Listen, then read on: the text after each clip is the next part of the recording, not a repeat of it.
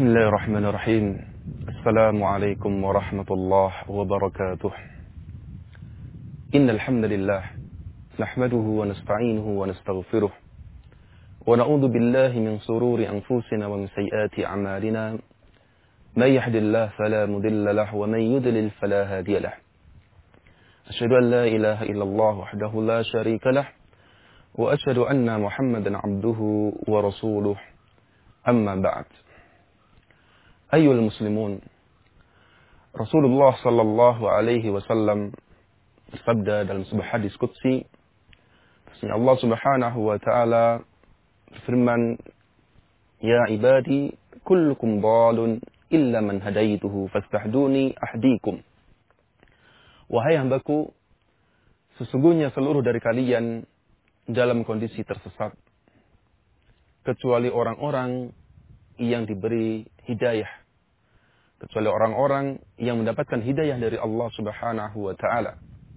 Oleh karena itu, fastahduni, maka mintalah hidayah kepadaku, maka aku akan memberikan hidayah kepadanya. Ayyuhal muslimun, rahimani wa rahimakumullah. Oleh karena itu, betul-betul bahwasanya inilah kondisi kita sebagai seorang manusia, bahwasanya kita hidup di dunia dalam kondisi yang tersesat, kecuali orang-orang yang mendapatkan hidayah dari Allah Subhanahu wa taala.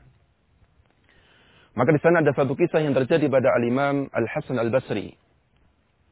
Ketika ada seseorang yang dia banyak membuang waktunya, seseorang yang dia banyak tertawa, kemudian Al-Imam Al-Hasan Al-Basri mendekati orang tersebut, kemudian membacakan kepada kedua orang tersebut satu ayat di dalam surat Maryam ayat 71. Al-Imam Al-Hasan Al-Basri membaca apa yang difirmankan oleh Allah Subhanahu wa taala, "Wa in minkum illa wariduha kana 'ala rabbika hatman maqdiyya thumma nunajjil ladina ittaqaw wa nadharu adh-dhalimina fiha jithiya." Dikatakan oleh Al-Imam Al-Hasan Al-Basri kepada orang yang dia banyak membuang waktunya, orang yang banyak dia menyia-nyiakan waktunya dan banyak tertawa, ketika sudah membaca ayat tersebut, bahwasanya seluruh dari kalian, wa in minkum illa wariduha, tidaklah kecuali seluruhnya pasti akan masuk ke dalam nerakanya Allah Subhanahu wa taala. Dan apa? Dan ini sesuatu yang sudah ditetapkan oleh Allah Subhanahu wa taala. Kemudian Allah Subhanahu wa taala menerangkan, "Tsumma nunajjil ladzina ittaqaw wa nadharu adh-dhalimina fiha jithiya." Kemudian Allah Subhanahu wa taala akan menyelamatkan orang-orang yang bertakwa dan akan membiarkan orang-orang yang zalim senantiasa bertekuk lutut disiksa di dalam nerakanya Allah Subhanahu wa taala. Maka ketika selesai membaca ayat ini, maka Al-Imam Al-Hasan Al-Basri bertanya kepada orang tersebut, "Wahal ataka annaka waridun fiha?" Apakah kamu yakin bahwasanya kamu termasuk orang-orang yang akan masuk ke dalam neraka? Maka ketika ditanya seperti ini, maka orang tersebut menjawab, "Na'am, iya, saya yakin bahwasanya kita termasuk orang-orang yang akan masuk ke dalam neraka." Kenapa? Karena ini adalah sesuatu yang sudah ditetapkan oleh Allah Subhanahu wa taala.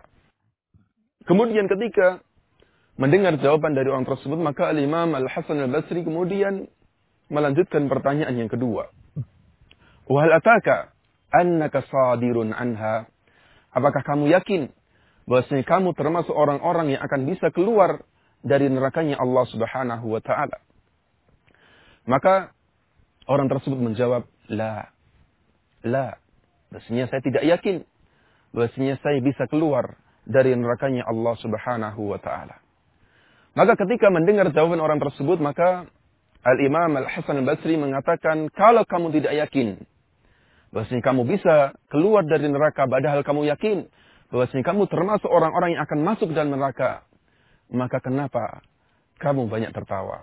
Kenapa kamu banyak membuang dan menyia-nyiakan waktu yang diberikan oleh Allah Subhanahu wa taala kepada kamu?